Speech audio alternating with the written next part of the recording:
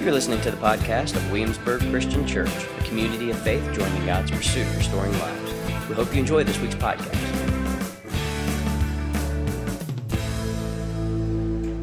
If you have your Bibles or your apps or your YouVersion app, go with me, if you will, to John chapter 1. Or John chapter 2, I'm sorry. John chapter 2. For those who are streaming with us live, who would normally be here but have a kiddo with a cold or just feel a cold coming on, I've got some messages that some people are just feeling things and allergies and that sort of things. But living in this moment where it's COVID, not knowing what it is, just want to remind us to be wise. And if you are feeling away, then feel free to tap into the live stream. If that's what is most appropriate for you. But we miss you, those who are with us, and we will miss anyone who isn't with us on any given Sunday as we still navigate the spring season. So, John chapter 2, verses 1 through 11. On the third day, a wedding took place in Cana of Galilee. Jesus' mother was there, and Jesus and his disciples were invited to the wedding as well. When the wine ran out, Jesus' mother told Jesus, "They don't have any wine." Jesus replied, "What is this concern of yours to do with me, woman? My hour has not yet come." And his mother told the servants, "Do whatever you tell you." Now 6 stone water jars had been set there for Jewish purification. Each contained 20 or 30 gallons. "Fill the jars with water," Jesus told them. So they filled them to the brim. And then he said to the servants, "Now draw some out and take it to the head waiter." And they did. When the head waiter tasted the water after it had become wine, he did not know where it came from. Mark this, though the servants who had drawn the water knew. He called the groom and told him, "Everyone sets out the fine wine first, and after the people are drunk, the inferior, but you have kept the fine wine until now." Jesus did this, the first of his signs in Cana of Galilee. He revealed his glory, and his disciples believed him. Word of the Lord. You can almost see a headline. See, we're in this series right now called Headline Living, the Gospel in Context. And the purpose of this series is to provoke all of us to think a little bit. We oftentimes buy into this thing of clickbait. We all know what clickbait is, right? It's when a headline comes off on the internet or on wherever you're at, or like on Twitter, wherever you are, and the headline is this provocative statement that if you open it up, has nothing to do with the actual context of the article. Right? Sometimes it's obvious, like, you won't believe what happened next. And then sometimes it's going to be as not so obvious as Jesus promotes drinking and disregards the sacred. Because that could be the headline here. We know that Jesus got in trouble many times for the company Jesus would keep and the things that he would do. And in a Galilean world, everywhere Jesus travels in Galilee, according to John, miracles happen. And these miracles always have a context.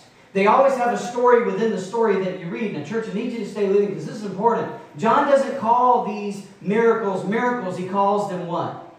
Signs. Everybody say signs. Signs. John calls them signs. He doesn't say miraculous works. He doesn't say wonders. He says signs. Jesus did this first sign. When John uses the language of sign rather than work or miracle, John is inviting the reader to a deeper context.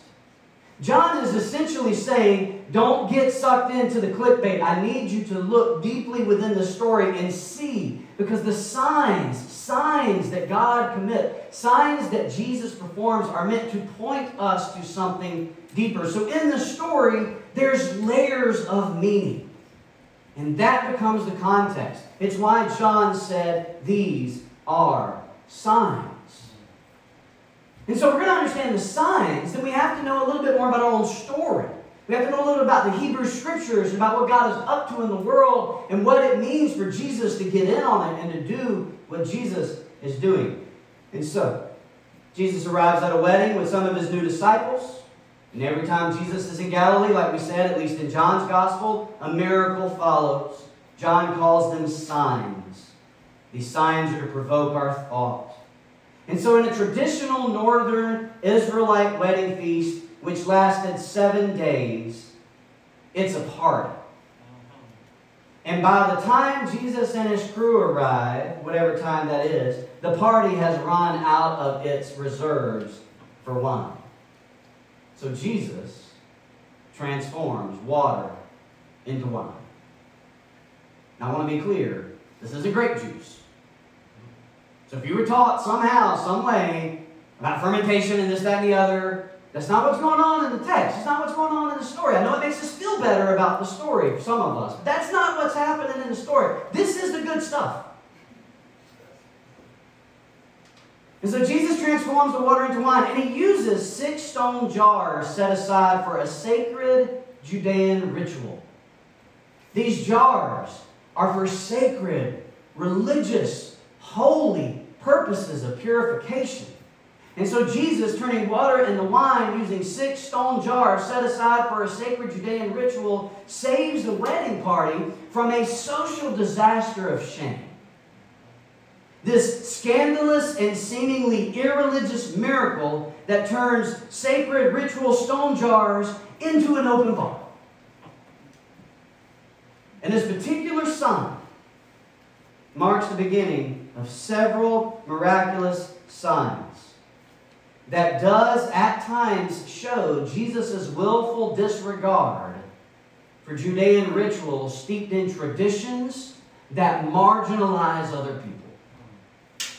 So now there are many ways to read this miracle, this sign. So I'm going to give you some reasons. If you have your YouVersion app, this would be a good time to get in there. All the notes are in the YouVersion app if you want to grab it. Otherwise, I'm going to give you some straight points here. So there are many different ways, because this is a sign, so there's a deeper context. There's a lot of layers to pull back. So at least one of the things that this particular sign reminds us of, especially if we know the Hebrew Scriptures, is that a sudden abundant supply of wine in this moment, if it aligns with classic Israelite prophecy, is a symbol of God's abundant restoration and liberation of Israel. See, wine in the Hebrew Scriptures is often a sign of God's liberation and provisional presence. It's a sign of God's presence of abundance. It's newness. It's life. It's fullness. That's the symbol of wine in the Hebrew Scriptures. That wine becomes the symbol that reminds us that when the Messiah is present, joy will follow and liberation happens. So at least one thing this story invites us to see is where Jesus is present, God's provision will always come. Where Jesus is present, God's provision will always come.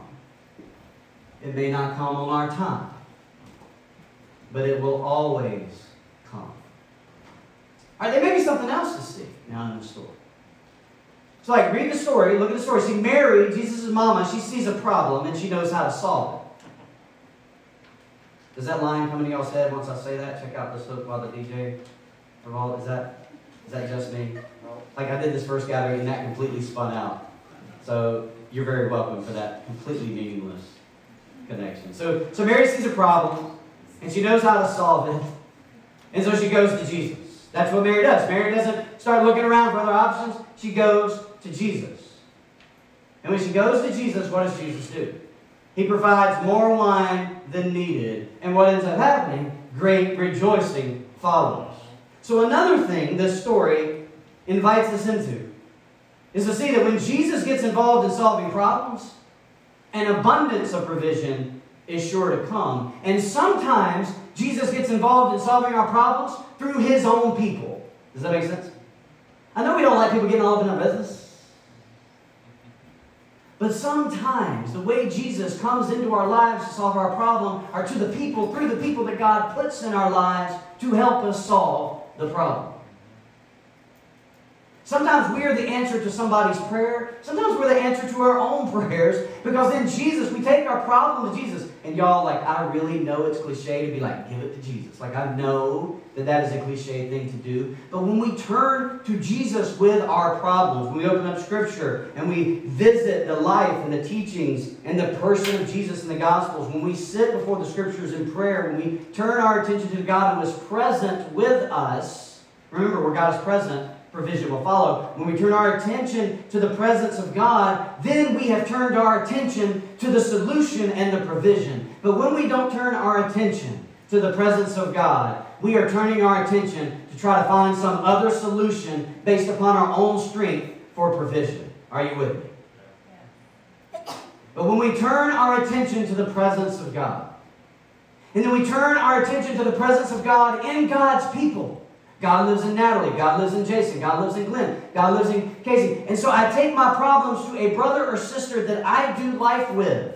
Someone that I believe is spiritually mature. Not some spiritually immature person. Not some person who's just in my affinity group. But someone, maybe even someone that I wouldn't normally agree with. Maybe even someone that I wouldn't normally go to. When I turn my attention to the Spirit of God in them and go to them for counsel, maybe then I get God's attention, and then, or maybe again God gets my attention, and then my problem begins to unwind. Many of the times, we try to solve it in our own strength. See, the question for us in light of this story so far is, will we go to Jesus and look to Him to solve our problems? Or will we lean into our own ingenuity, our own strength, our own solutions? Because the problem of the divine economy of God is what we often start in the flesh. Sometimes we have to finish in the flesh. But what we start in the Spirit, we finish in the Spirit. What you sow in the Spirit, you reap in the Spirit. What you sow in the flesh, you reap in the flesh. That's Galatians. That's a principle that we need to wrestle with. Jesus is in the business of turning the water into wine. So whatever ordinary water you're carrying around, whatever problem you have, whatever thing you think you have that seems just too ordinary or stale or just old or just worn out, or maybe you've just finally run out of resources, take your empty jars. Take your empty hands to Jesus, for real. But if we have our hands tightly gripped on something, we cannot open our hands. So if our hands are tightly gripped on our own hopes and our own dreams and our own expectations and our own goals, on what other people say we are, who we are, or on our own past, then it's going to be hard to let go and open our hands to the goodness of God who provides. And what I love about God is sometimes God sends people into our lives to help pry our hands loose.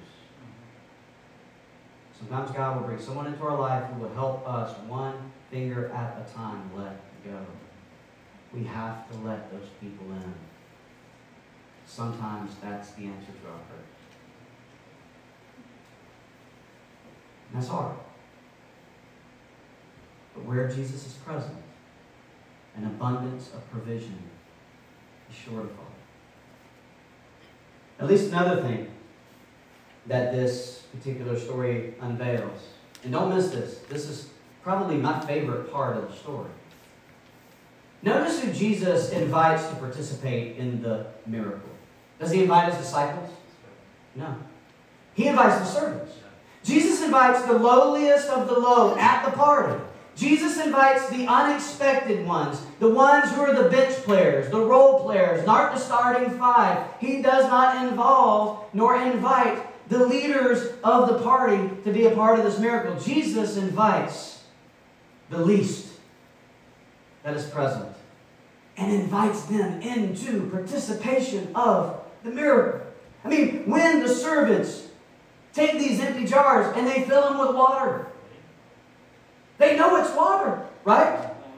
Matter of fact, and they know that they're also betraying a sacred ritual. They're taking these sacred ritual items and they're filling them with water, and they have no idea what's going to go on. And Jesus does whatever Jesus does, and then they begin, all of a sudden, it's wine. And if you look at verse 9, John wants us to know that they knew that. And I think that's important, y'all. John wants us to know that they knew what was up. When the head waiter tested the water after it had become the wine, he did not know where it came from, though the servants who had drawn the water knew. You think their lives were changed? You think they had to rethink life in that moment as they understood it? Jesus invites any of us, all of us, into God's purposes. The worthy and the unworthy. Now, at the risk of sounding like a cheesy bumper sticker that you can buy from a Christian bookstore, and I've resisted to say this as much as I could, but it actually makes sense. Y'all ready? God doesn't call the qualified. Finish it up. God qualifies the call. I didn't make that up. It's on a bumper sticker. Somebody bumper. But it's true.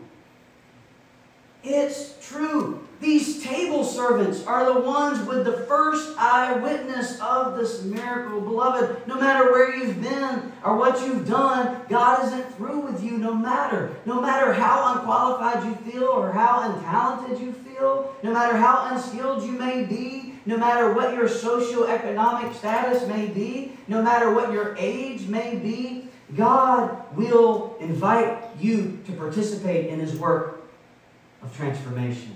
And here's the thing, when you put it all together, y'all, when we turn our attention to Jesus to solve our problems, and then we go to the people of God to see those problems get solved, do not be surprised when the person that God brings into your life to help you unwind your problem is the person you would least expect or even least desire. Are you with me? Don't be surprised if it's an enemy. Don't be surprised if it's an unqualified person. Let the Spirit do work. Jesus turns water to wine. Beloved, no one. Everybody say no one. No one is beyond the reach of God's grace. And no one is unqualified to share His mission. Now, there will be maybe another thing for us to see. See, these servants were invited to take part in this sign that Jesus performed.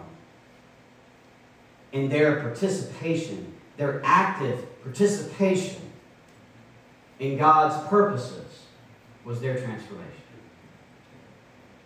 Here's what I'm trying to say. If we want to grow in our faith, if we want to have a deeper faith, a deeper understanding of what it means to walk with Jesus, if we want to see the fruit of the Spirit manifest itself in our life, if we want to get after the goodness of God in this world, it's not going to come through just prayer and Bible study alone. It's not going to come through just liturgy alone. We're going to have to get active. We're going to have to actively participate in the purposes of God, which may mean something has to go. It may mean something has to be set aside. It may mean I may have to loosen my grips on something. It may mean that I have to go to that person that I would least want to go to. It may mean I have to welcome that person that I would least want to welcome. These servants, these people, their transformation came through active participation in God's mission. That's what changed their life. And if we just do what Jesus tells us and choose to trust Him, especially when it comes to serving someone else, we can and will be changed. Are you with me? So, in summary, I never do that. I just wanted to be in summary. Where Jesus is present, God's provision will always come and joys to follow. 2, when Jesus gets involved in solving problems, an abundance of provision is sure to come. 3, no one is beyond the reach of God's grace. No one is unqualified to share in His mission. And 4, transformation comes from active participation in God's mission. But then there's one more thing I want us to see that may be big enough to help us see all the others. All right, so here's the thing. John is the only gospel writer who uses such symbolic and layered language. Like he chooses signs instead of miracles. Are you with me? But John also chooses, he's the one who also gives the I am statements. Remember that? Those are the other weird sort of things that Jesus says about Jesus' self. Remember, I am the light of the world. I am the door of the sheep. I am the good shepherd. I am the way, the truth, and the life. I am the true vine. I am the bread of life. And then Jesus, who says, I am the bread of life, challenges his followers to eat his body and drink his blood. That's just, what does that even mean, Jesus? John's the one who tells these stories. No other gospel writer talks about Jesus with more symbolism or language than John. John is up to something, and this first sign is the beginning. And I believe John has, among many things, one big proposal to all of us in this story and in all the signs he offers. And here is what I think it is. In the crisis of a world that is held captive of violence and power and all sorts of human brokenness, every person must choose. Are we with Jesus or are we against Jesus? Because for John, there's no middle ground. There's no middle. There's no neutrality. There's no center. We live in a society that is desperate for a center. Because we're so tired of these binaries, of this right-left, these edges of extremes. And so we're looking for a center. But in the gospel of the kingdom of God, there is no center. There's just Jesus. And Jesus will walk on the right or the left or in the middle or over or above and below. It doesn't. Jesus will go where Jesus will go because Jesus will not be domesticated. Jesus will not become some manageable Messiah. He will use the sacred if it means blessing the people. He will not allow religion to get in the way of relationship. Jesus will do what Jesus will do because Jesus will be who Jesus will be. And Jesus will invite into Jesus' life whoever he wants to do the big, beautiful purposes of God. He will not be managed. He will not be limited put to some leash who can only walk in the center or on the right or on the left. Jesus will be the Lord. He will be king, not a concierge. This is the truth of Jesus. Jesus will also do what his mama tells him to do. We learned that too. Right? Like, no, that Jesus will do that. Jesus will do whatever it takes, beloved, to bring liberation and joy to all who welcome him into their presence. Jesus wants you loved more than you want to be loved, and he wants whoever you love to be loved more than you want to be loved. Jesus wants you liberated more than you even want to be liberated. And Jesus wants whoever you love who needs to be liberated more than you want to be liberated. That is the mystery of the gospel. And it's tangible. It's tangible. It's tangible in this story. There's a reason I believe John told us a story about Jesus turning water into wine. It's tangible substance. Plain and ordinary, life-giving substance that just kind of sustains life. Everybody say sustains life. Into wine, which makes life a party. And just something that is tasty. I'm not making a pitch. But something that is beautiful and good and that symbolizes abundance. That symbolizes joy. It's in the story. It's the context of the story. Jesus isn't willing to settle. He's not willing to just let you play it safe. He wants us to bring whatever empty jars we have. Fill them up with whatever it is we've got. Trust him to turn something into wine. And I don't know what all that means exactly, other than the fact that it's going to start by turning my attention to Jesus. So, I've got two practical things that I want to offer. If you've been a part of this church for any period of time, we call these the one ear up, one ear out questions. If you've been a part of the missional community, we've been doing this for about 8 years. But I want to give it to all of us, all right? So, y'all ready? I'm going to give you two questions I want to encourage you to ask. If we want to turn water, if we want to see Jesus turn water into wine, there are at least two things I think we can do.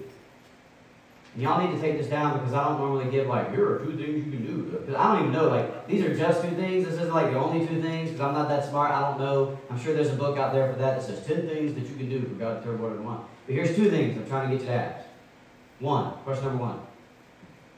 Who might God be calling to love me in tangible ways? That's the question I want to encourage you to ask this week. So say it with me. Who might God be calling to love me in tangible ways? So like, who's married? Who are the servants? Who are the people in my life? Who are the people that when they see me, they wave, and I just wave and walk off? Who are the people that text me and check in on me? Who are the people that send me a message and say they are thinking of me today? Who are those people? Who are the people that come into my mind when I ask Jesus that question? So what I'm asking you to do is ask God the question, God, who might you be calling to love me in tangible ways right now? And then, beloved, what I'm asking you to do is pay attention. If somebody waves at you, go to them. Resist the inner introvert. God may be answering a prayer you've been praying. Now watch, nobody's going to wave at anybody. Now everybody's like, I ain't waving out on that coming. Like we can do the pinky wave. Like that, right? Like, you know, we do like a head nod. Like if somebody said, that's the question. Who comes to your mind? Who texts and checks up on you? And here's my point, beloved. When someone comes to you and says how you're doing, tell them. Are you with me? Tell them. Because they may be the person God may be calling you to love in that moment. If somebody calls you and says, let's get together, then get together with them. That's taking your well. Like I'm giving you the practical. That's taking your jar and going wherever they're going and say, let's sit down. So here's the first question. Repeat after me. Who am I, God? Be calling to love me in tangible ways. Because God is a God of tangible things. God is a God of substance. He's God of water and wine. And then surrender. All right, question number 2. Ready? Who might God be calling me to love in tangible ways? Say it with me. Who might God be calling me to love in tangible ways? And then sit still. God, who might you be calling me to love in tangible ways? Sit still. And whoever comes to your mind, act. Like, do. And what I'm not saying is like, hey, I was praying, asking God who might be called to love, and you came to mind, so I think I'm called to love you. Like that's not what I'm saying do, especially for some of us. What I am saying is whoever comes to your mind, send them a message and say, I'm thinking of you, I'm praying for you. How can I pray for you? How are you doing? Just respond.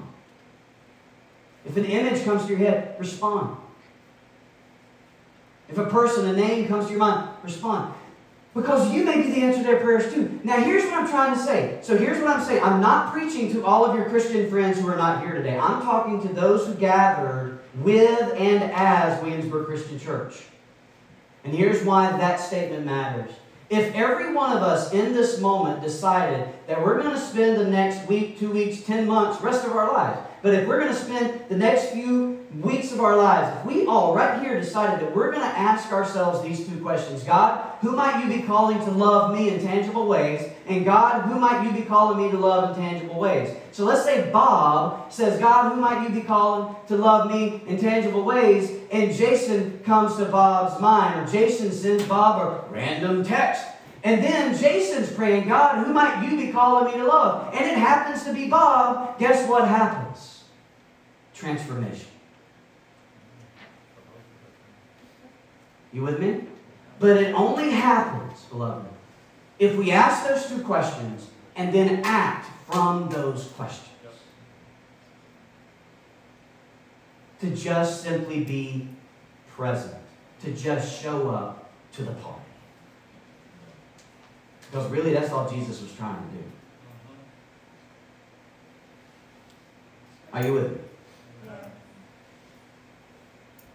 Beloved, submit your life to that moment. Embrace these questions.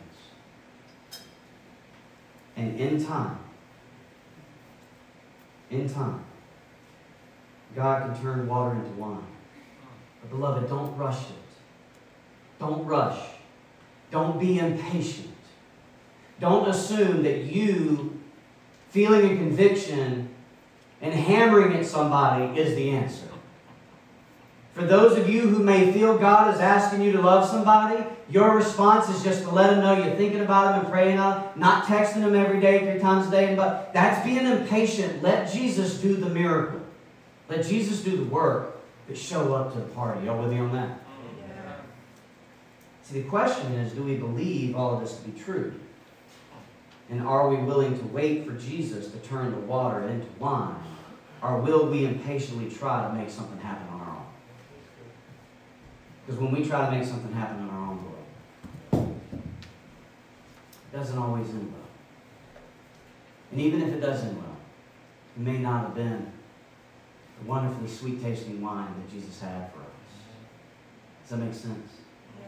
By the way, I said this in first service, it bears repeating in second. In the Greek language, when you read this text, the Greek word for wine is literally, should be translated, dark roast coffee. That's what I'm joking.